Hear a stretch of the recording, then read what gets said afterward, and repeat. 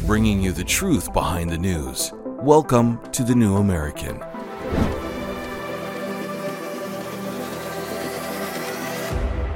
Welcome, everyone. We're glad you can join us. I'm Paul Dragoo, and Happy New Year. A former Army officer is leading an effort to hold the military accountable for its COVID injection experiment. It's making quite a fuss, but what does it mean? Also, anti-perversion legislation in Ohio and Iowa have run into one-man roadblocks. And Harvard's identity hire president finally resigned after more allegations of plagiarism surfaced. We're going to look at those stories, and we'll be talking to the CEO of the John Birch Society, Bill Hahn, about the Birchers' plans for 2024. But first, as you probably know, in blue states across the country, there are furious attempts to remove leading presidential candidate Donald Trump from the ballot. This is because he's on track to win the 2024 election. Removing him from the ballot would serve as insurance in case all the lawfare ultimately fails. In Colorado, the state Supreme Court voted 4-3 last month to boot him off the ballot. That decision has since been shelved by the Secretary of State there, who is waiting for the Supreme Court to weigh in on the matter. But in Maine, it's the Secretary of State who unilaterally removed Trump from the ballot. There have been numerous other attempts in states like California, Minnesota, and Michigan to subvert the will of the voters. Trump, of course, leads bigly in the GOP primary. To say his lead is a comfortable one is an understatement. Early last month, a Reuters Ipsos poll said his primary lead was 60 points. It used to be 50 points not too long ago, but it keeps getting bigger with each illegitimate attempt to stop him. The deep state's concerns are legitimate. In a head-to-head with the current White House occupant, Joe Biden, Trump leads between 2 to 4 points. This is according to mainstream polls, which likely means that in reality, his lead is higher. Furthermore, recent reports have shown that Biden is losing support with groups of people who have overwhelmingly supported Democrats for decades. Because no matter how thick they lay on the propaganda, no matter how much they sue the man, besmirch his name, it's not enough to overcome the disastrous reality that Biden's subversive administration has brought about. The Trump train is on path to victory, and the only way to stop him is to blow the train off the rails. So join me to discuss today's stories is Executive Senior Editor of The New American, Steve Bonta. Hello, Steve, and welcome back. Hi, Paul. Good to be back. Yes. Happy New Year. Happy New Year. So, Steve, has there ever been this level of desperation by a political party to stop its opponent? Well, I can't speak for all of the world's 200-odd countries out there. I'm sure there are, in other countries. All right. But the implication being here in the United States, yes, that's the implication. There has been. Probably Exhibit A would be the election of 1860, when the Southern Democrats, the Southern wing of the Democrat Party, which was the dominant wing at that time, was bound and determined to stop Abraham Lincoln from getting elected president by hell or high water. And they did this by successfully excluding him from ballots in all 10 Southern slave states. Now, we have to be careful not to draw too close a parallel, because in those days, states did not create ballots that had all the candidates' names on it. So there was it wasn't a matter of legal hijinks, working with entrenched politicians and state bureaucrats to prevent them from being on printed ballots. What happened instead was that each campaign would produce its own ballots with slates of candidates that they would distribute, that people could use as they chose. And what happened then in the South was... Were they forbidden for passing them out? Well, no. In effect, they were forbidden from even printing them. Everyone knew that if anyone even tried so much as to print ballots and issue them with Lincoln's name and ticket on it, that they would probably be summarily lynched or something like that. That's quite a threat. So, it was a campaign of intimidation. The result was that no one in those states was able to vote for Lincoln at all. So he was elected president by virtue of most of the other states, including the new state of California and the West Coast, voting for him. But he was successfully excluded from the ballotage in all across the South. And in spite of that, he still was elected president. Now, so you're saying that Trump is still going to win? Well, I am saying that there's a legitimate possibility that some of this may stand, that the Supreme Court may decide not to issue a ruling, saying in effect, well, maybe we privately disagree with what's going on, but this is ultimately a states' rights issue as far as determining the particulars of ballot access and voter eligibility, all these other things. We often hold those to be states' rights. But in the end, it probably won't matter because most of these states that are trying to exclude Trump are states where, by hook or by crook, they're going to make sure he doesn't win anyway.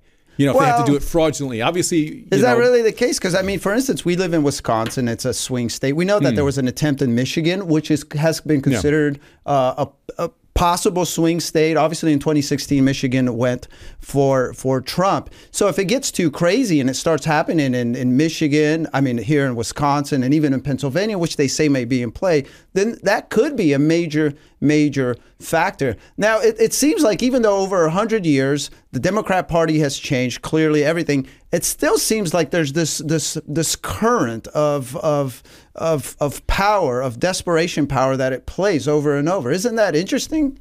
Well, whenever Democrats and liberals, or do I repeat myself, are confronted with the very obvious and salient fact that the Democratic Party has been the party of racial discrimination from the get-go. It was the party that supported slavery, and then after the Civil War, supported Jim Crow laws, segregation.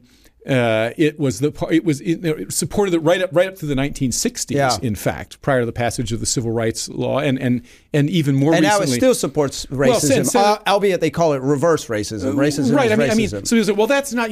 We changed and what's happened, in fact, is that the only party that's fought against slavery, at least nominally. I realize there's a lot more to the history of the Civil War than that, but nominally at least. The Republican Party was the anti-slave party.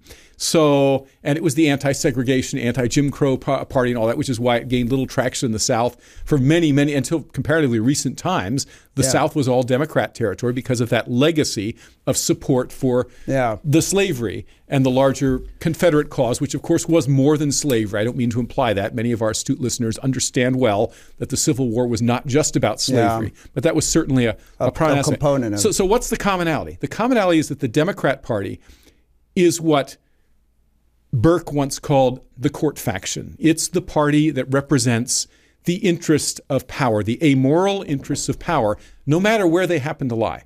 Well, so right? let me that's been the common thread throughout its basically from the time of its inception in the tumultuous Jacksonian era, the creation of the modern Democratic Party. It effectively wrested political party power from the opposition and has become the power nerve center ever since, with the Whigs, and then from the Civil War onwards, the Republican Party serving as what is also called the loyal opposition. And that has been the calculus of power. Well, I'm glad you brought that up. Washington is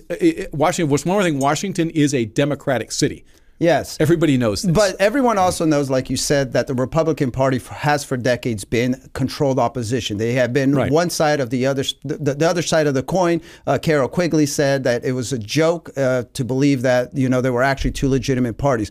But would you agree, or would you say that Trump has been a central component in smashing that dichotomy? And do we legitimately have, thanks to Trump, a opposition party in the GOP if MAGA has succeeded or succeeds? Well, I would say a couple of things. First of all, Trump has been compared to Andrew Jackson, and I think rightly so. In many regards, he resembles the man, except for the military thing. Jackson was a military man through and through. Trump is not. But aside from that, there are a lot of similarities. Okay, but that said, so I do think that the MAGA movement does bid fair, perhaps, to, for the first time since 1860, reconfigure the national partisan political calculus. However, that said, if it should succeed, it will then become the new Democratic Party, because that's the nature of party politics.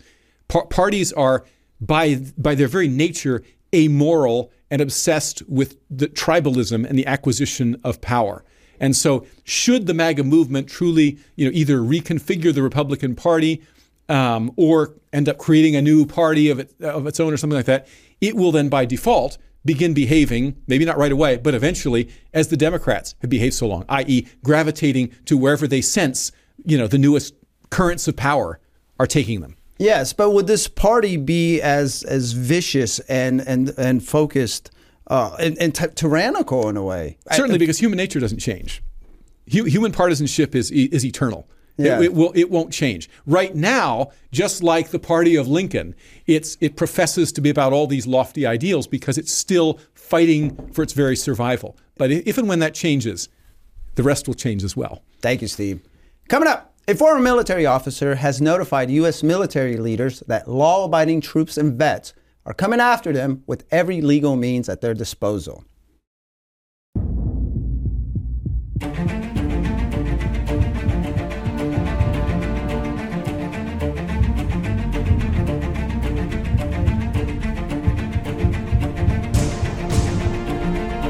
Freedom is the cure. You're dead on. This is the largest experiment performed on human beings in the history of the world. The more you know. What they're doing is they're forcing vaccination on people, and I believe they are killing people with this vaccination. The freer you are. It's murder. They are basically murdering people in hospitals. The all-cause mortality we know is now higher in the vaccinated group than the unvaccinated group. Stay informed on the issues that affect freedom. Get a subscription to The New American today. thenewamerican.com.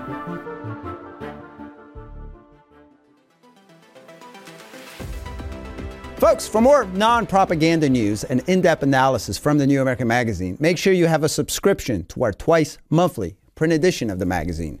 The New American Magazine has been telling the truth and accurately projecting policy and cultural trends since 1985. We are the official magazine of the John Birch Society, which was founded in 1958 to stop the New World Order. No other magazine has been as accurate and for as long about where policy and culture were heading than the New American.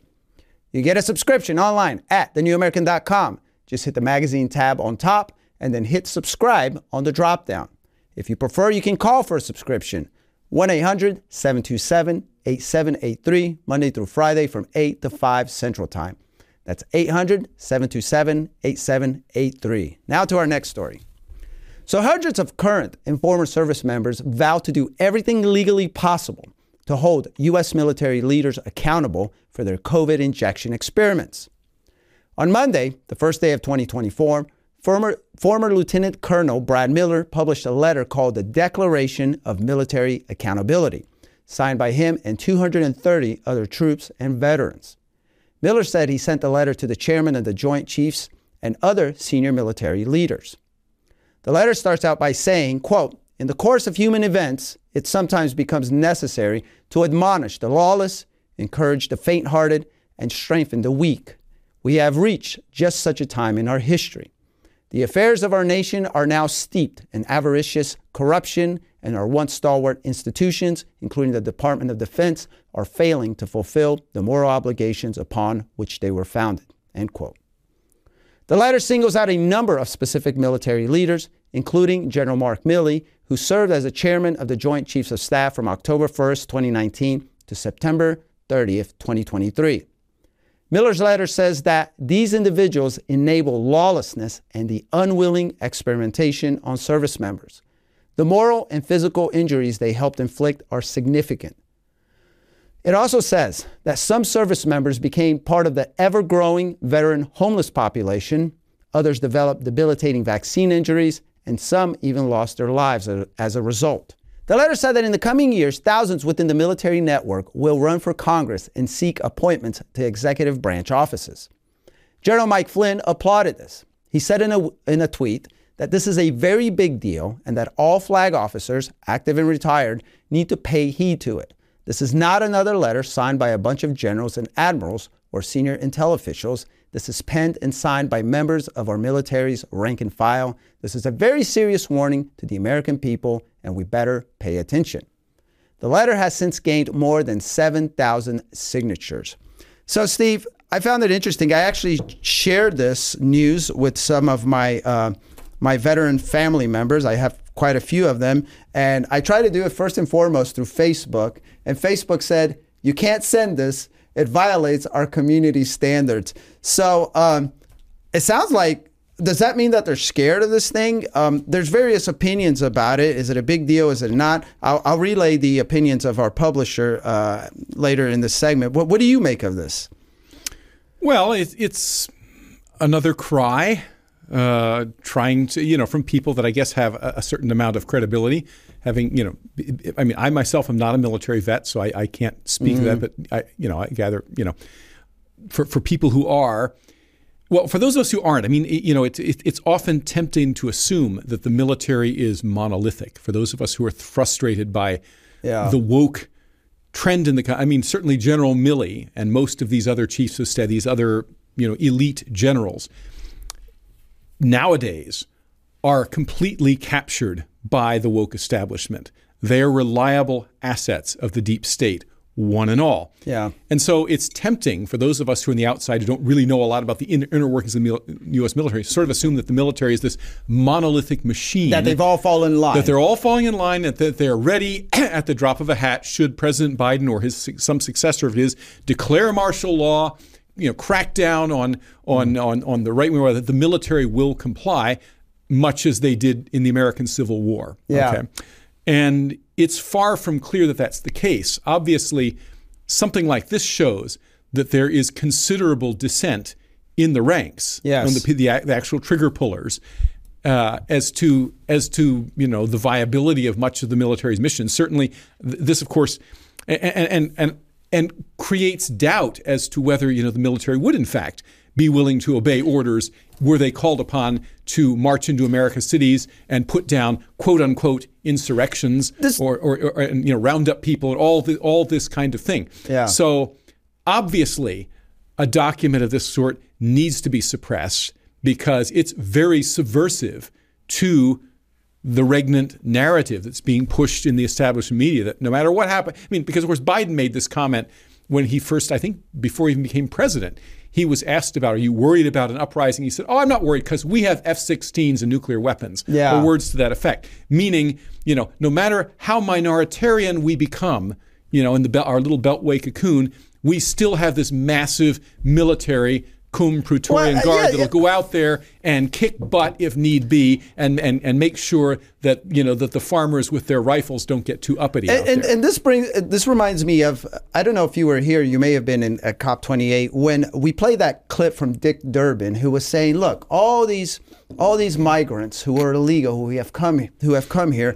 Well, maybe we should consider letting them in the military, providing they're good citizens. So clearly, this is part of, it sounds really conspiratorial, but you can't avoid the fact that they surely are thinking about this. This is clearly a subversive administration. And the fact that Dick Durbin said it out loud, that we should consider, we have recruiting problems, and this is part of the reason. Mark Miller talked about that. They have recruiting numbers. So now they're saying, why don't we bring in these people who have no allegiance to the United States, to the people of the United States, to the country, into the military. Now, I want to, like I was going to say, Dennis Barron, our publisher, he and I were talking yesterday, and he's kind of like you. It's like, it could be a big deal, could not. He doesn't really think, but he thinks what the good part about this is that this is going to perhaps encourage others who are in the military to look beyond what he called the goodness of government. There's lots, they're good soldiers, and perhaps they didn't go so far as to think it's like, this is wrong.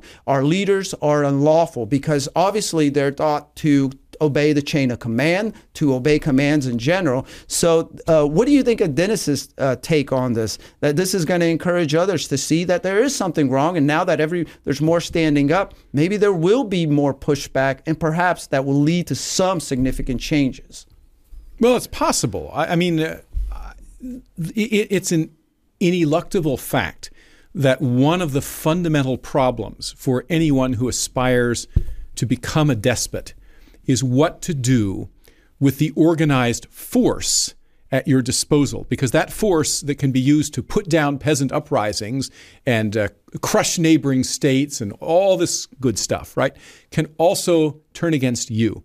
So it's no accident, for example, that during the entire Roman Empire period, almost all of Rome's emperors, actually starting from Julius Caesar, who wasn't really an emperor, and certainly Augustus, his successor, were all military men, because they relied, coming to power, on having enough of the military loyal to them and their chain of command that they could use force, very crude but effective, to ultimately march into Rome and amid rivers of blood and get raised up on the shield by their men and be proclaimed emperor. And so this happened again and again and again in Roman history. And in the world we live in today, for example, Xi Jinping in China, Vladimir Putin in Russia, certainly Kim Jong-un in Korea, three states that rely crucially on the power of the military, are also very paranoid. I mean, Xi Jinping is currently been purging the military because he's afraid they'll turn against him. And one of the problems he faces, should he create a unified command preparatory to, let's say, an invasion of Taiwan or confrontation with the West, is that unified command could decide, no, we don't want this, and throw him out of power. So this same problem exists here in the United States as our own government, particularly the executive branch thereof, arrogates more and more power into itself, becomes more and more despotic, and comes to rely more and more on either the military or the threat of military action to enforce whatever illegitimate edicts it hands down. It equally has to worry about dissent within the ranks, bringing about its own demise. Yeah, I mean, we're going to definitely, it's going to be interesting to watch what happens. And I especially liked that part where they're saying, you know, we're going to run for office. We're going to do whatever is possible. I think the biggest threat to them is always seeing someone stand up because they're afraid others are going to follow. Thank you, Steve. Coming up, despite passing through the proper legislative processes, anti-perversion legislation in Ohio and Iowa have hit roadblocks.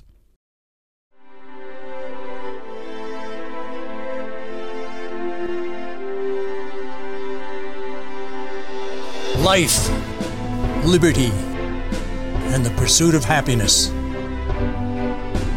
The Declaration of Independence proclaims God-given rights, and we intend to protect them. Working with people like you for over 50 years, preserving freedom and building a better tomorrow. Safeguarding the Constitution by limiting government power.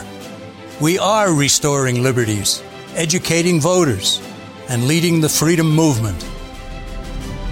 Join with us. United, we will defend our rights. We are all Americans. We are the John Birch Society.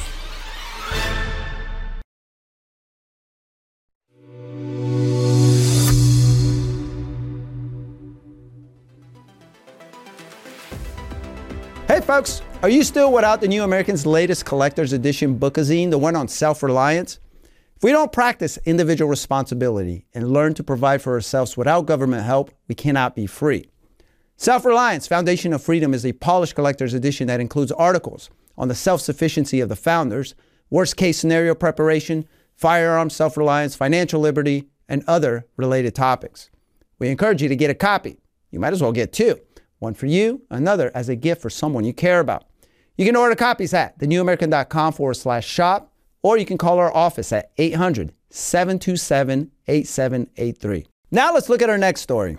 A Biden-appointed federal judge ruled the Iowa law banning sex books in elementary schools and barring teachings on gender ideology unreasonable and puritanical. Judge Stephen Locker said the law didn't target books containing graphic descriptions of sex in any reasonable way. He said the ban was too broad. In his ruling, Locker said, instead, the law requires a wholesale removal of every book containing a description or visual depiction of a sex act, regardless of context, as the dirty books could be, in the judge's opinion, a work of history, self-help guide, award-winning novel, or other piece of serious literature. The judge also struck down a part of the law that prevents school districts from offering programs, tests, or instructions related to gender identity and sexual orientation to students from kindergarten through 6th grade. Locker, however, did uphold a provision that requires schools to tell parents if their child uses pronouns different from their sex. Meanwhile, in Ohio, Republican Governor Mike DeWine vetoed legislation that would have banned sex change surgeries and hormonal interventions for minors. The legislation would have also barred men from competing in women's sports. House Bill 86 received widespread support from Ohio lawmakers. It passed the House and the Senate with a supermajority vote. In the official veto message on the bill, DeWine said his decision was about protecting human life, yet admitted that there is no comprehensive data regarding persons who receive this care, and he agreed that no surgery of this kind should ever be performed on those under 18. DeWine said that instead of outlawing child mutilation, his cabinet will develop a set of administrative rules aimed at restricting the surgeries. Nevertheless, there's a good chance the General Assembly will override the governor's veto with a 3/5 majority vote, and the bill will become law. Steve, is this the will of the people being subverted here?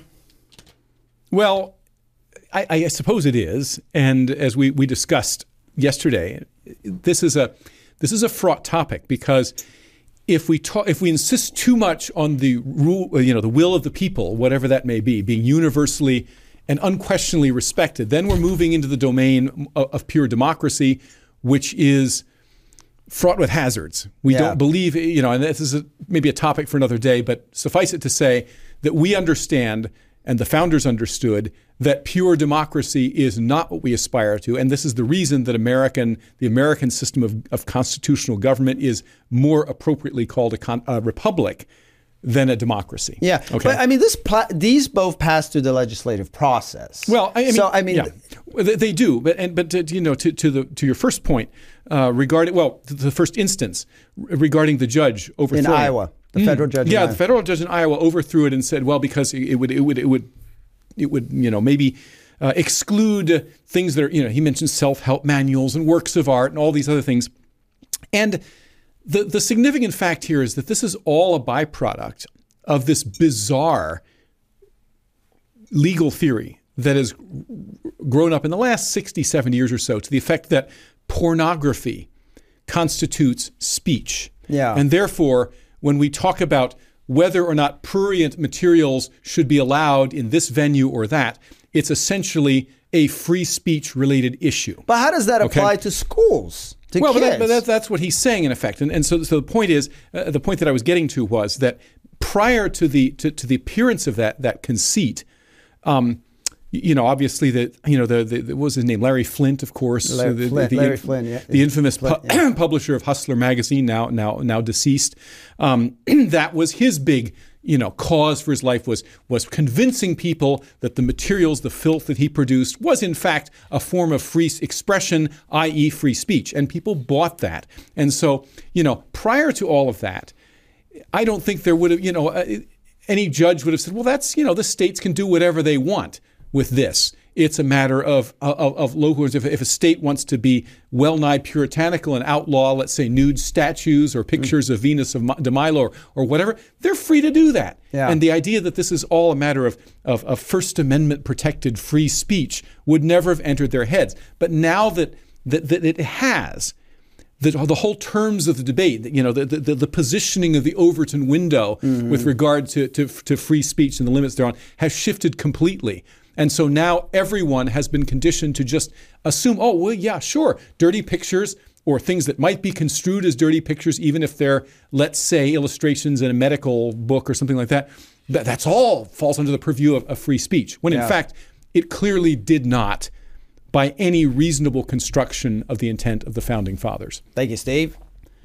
And for our final story, Harvard University President Claudine Gay quit her job yesterday after an anonymous professor filed a new complaint that alleged another 6 instances of plagiarism.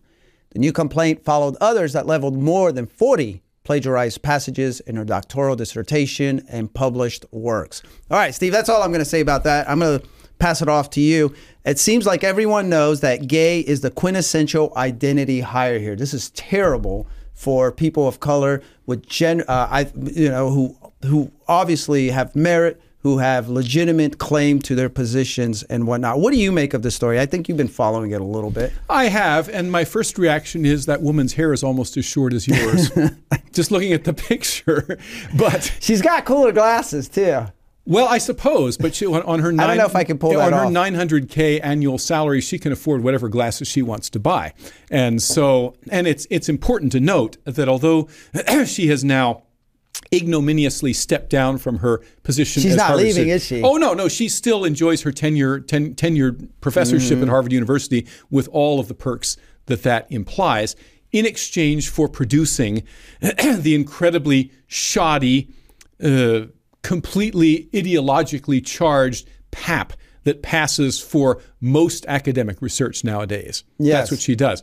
I think for me, in some ways, the real story is that American universities have largely ceased to be centers of A, scholarship, and B, learning. By scholarship, I mean research and other things that involve the creation of new ideas, discovery of, and this kind of thing. That has all gone by the wayside.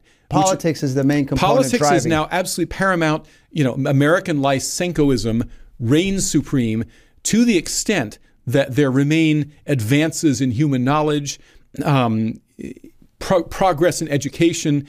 It is most definitely occurring, particularly higher education. It is occurring largely outside the sphere of all of these large universities. Some smaller universities, perhaps, Grand Canyon University, which is now being persecuted by the federal government on spurious charges. This is a Christian university. Full disclosure, I did teach courses for them online once upon a time, so I know something about them. So, you can pretty much identify the bona fide remaining institutions of higher education by whether or not the federal government is going after them or not. And if they are, they're probably doing something right. Yeah, okay? that's probably the same thing with individuals and influencers. You can tell who the good ones are by how badly furiously the government is going after them. Right. I mean, this lady, whatever her merits or lack thereof as a human being may be, I don't know her personally, I don't know much about her, but I can pretty much guarantee you that her scholarship is worthless. It will be forgotten 100 years from now, as is the case for 99% of all tenured academics in the United States. I mean, a few years ago, there was a big kerfuffle at my first alma mater, Penn State University, the big scandal involving the football team and all that, the pedophile stuff. Yeah, and one of the people caught up in it was the university president, who was a PhD, and he was brought in with high plaudits. You know what he got his PhD in, and what his expertise is in? Wife swapping. What? Is that a real thing? He has published books on that. He has a degree in family studies, but that's his specialty. Okay, and that's what got him this plum presidential position at Penn State University, was the fact that he was one of the world's top experts in spouse swapping. We don't script this. This is generally a surprise. I had no idea that was ever a thing. Like, you can actually You'd be shocked. I would be. I am. All right. After this, the CEO of the John Birch Society discusses the organization's action agenda for 2024. I certainly would not want a constitutional convention. I mean, whoa. Who knows what would come out of that? Just imagine if we have a constitutional convention, the number of people who will be unhappy and the number of people who say the results are not valid, and then they'll just ignore the entire Constitution. What we need are just more people that would read the one we have. It isn't the Constitution that's the problem. It is the people who ignore the Constitution that usurp power and abuse the constitutional power that they ostensibly have. If you can't enforce an existing piece of paper, how are you going to enforce a piece of paper that has a little more writing to it? In other words, it's been amended. It's up to us to hold our elected officials accountable. What can you do to elect good representatives and senators in your state legislature who understand the Constitution and are willing to take a stand?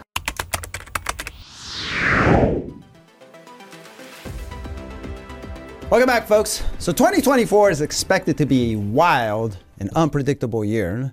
And joining me to discuss the JBS's plans for this year is CEO Bill Hahn. Welcome, sir. Hey, thanks for having me back on, Paul. Appreciate it. Oh, yeah. It's actually your show. So, like I said, there's a lot of chatter. There's a lot of crazy stuff. Obviously, we have an election, and in between, there's no way to know what all is going to happen. But that's all the more reason to have a plan, huh? And so let's share. What is the John Birch Society? What are some of our focuses this coming year? Absolutely, yeah. And as a matter of fact, I think members can certainly attest to the fact that 2024 is going to look a lot like 2023 from a standpoint of Birch activity.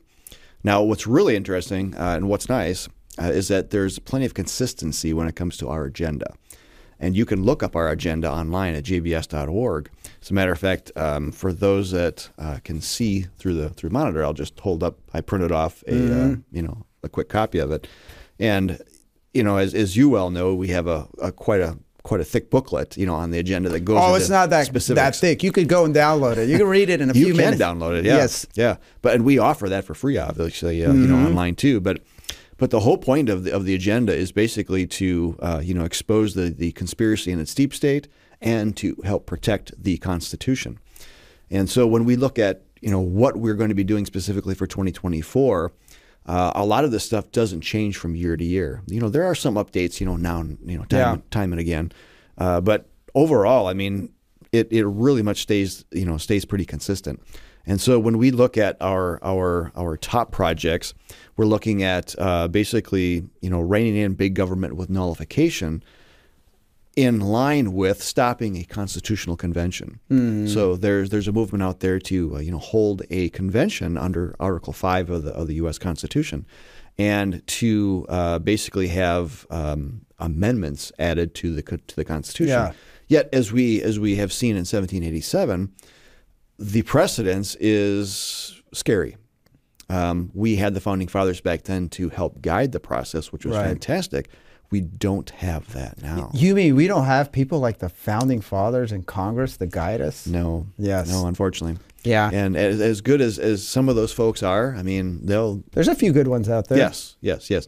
But unfortunately, how organization goes and how, planning and things like that, we rely on folks to follow the rules. Yeah. And that's not going to happen in a convention. Yeah, I mean, the folks pushing this Article 5 convention are well funded. They got all sorts of tools at their disposal, but what they don't have are good arguments, and they got their butts kicked last year, but that doesn't necessarily mean it's going to be the same unless our folks come together, and we have amazing folks. We work with other organizations as well, right? Yes. To stop. And so basically stopping the Constitutional Convention, that's more of a I guess I would call it the defense plan, whereas the offense is basically reining in government with nullification, and part of that obviously is supporting your local police, understanding that the police and the local sheriff, they have the power to actually stop enforcement or to not enforce the unconstitutional edicts, laws, regulations, rules, things of that nature that come through legislative bodies.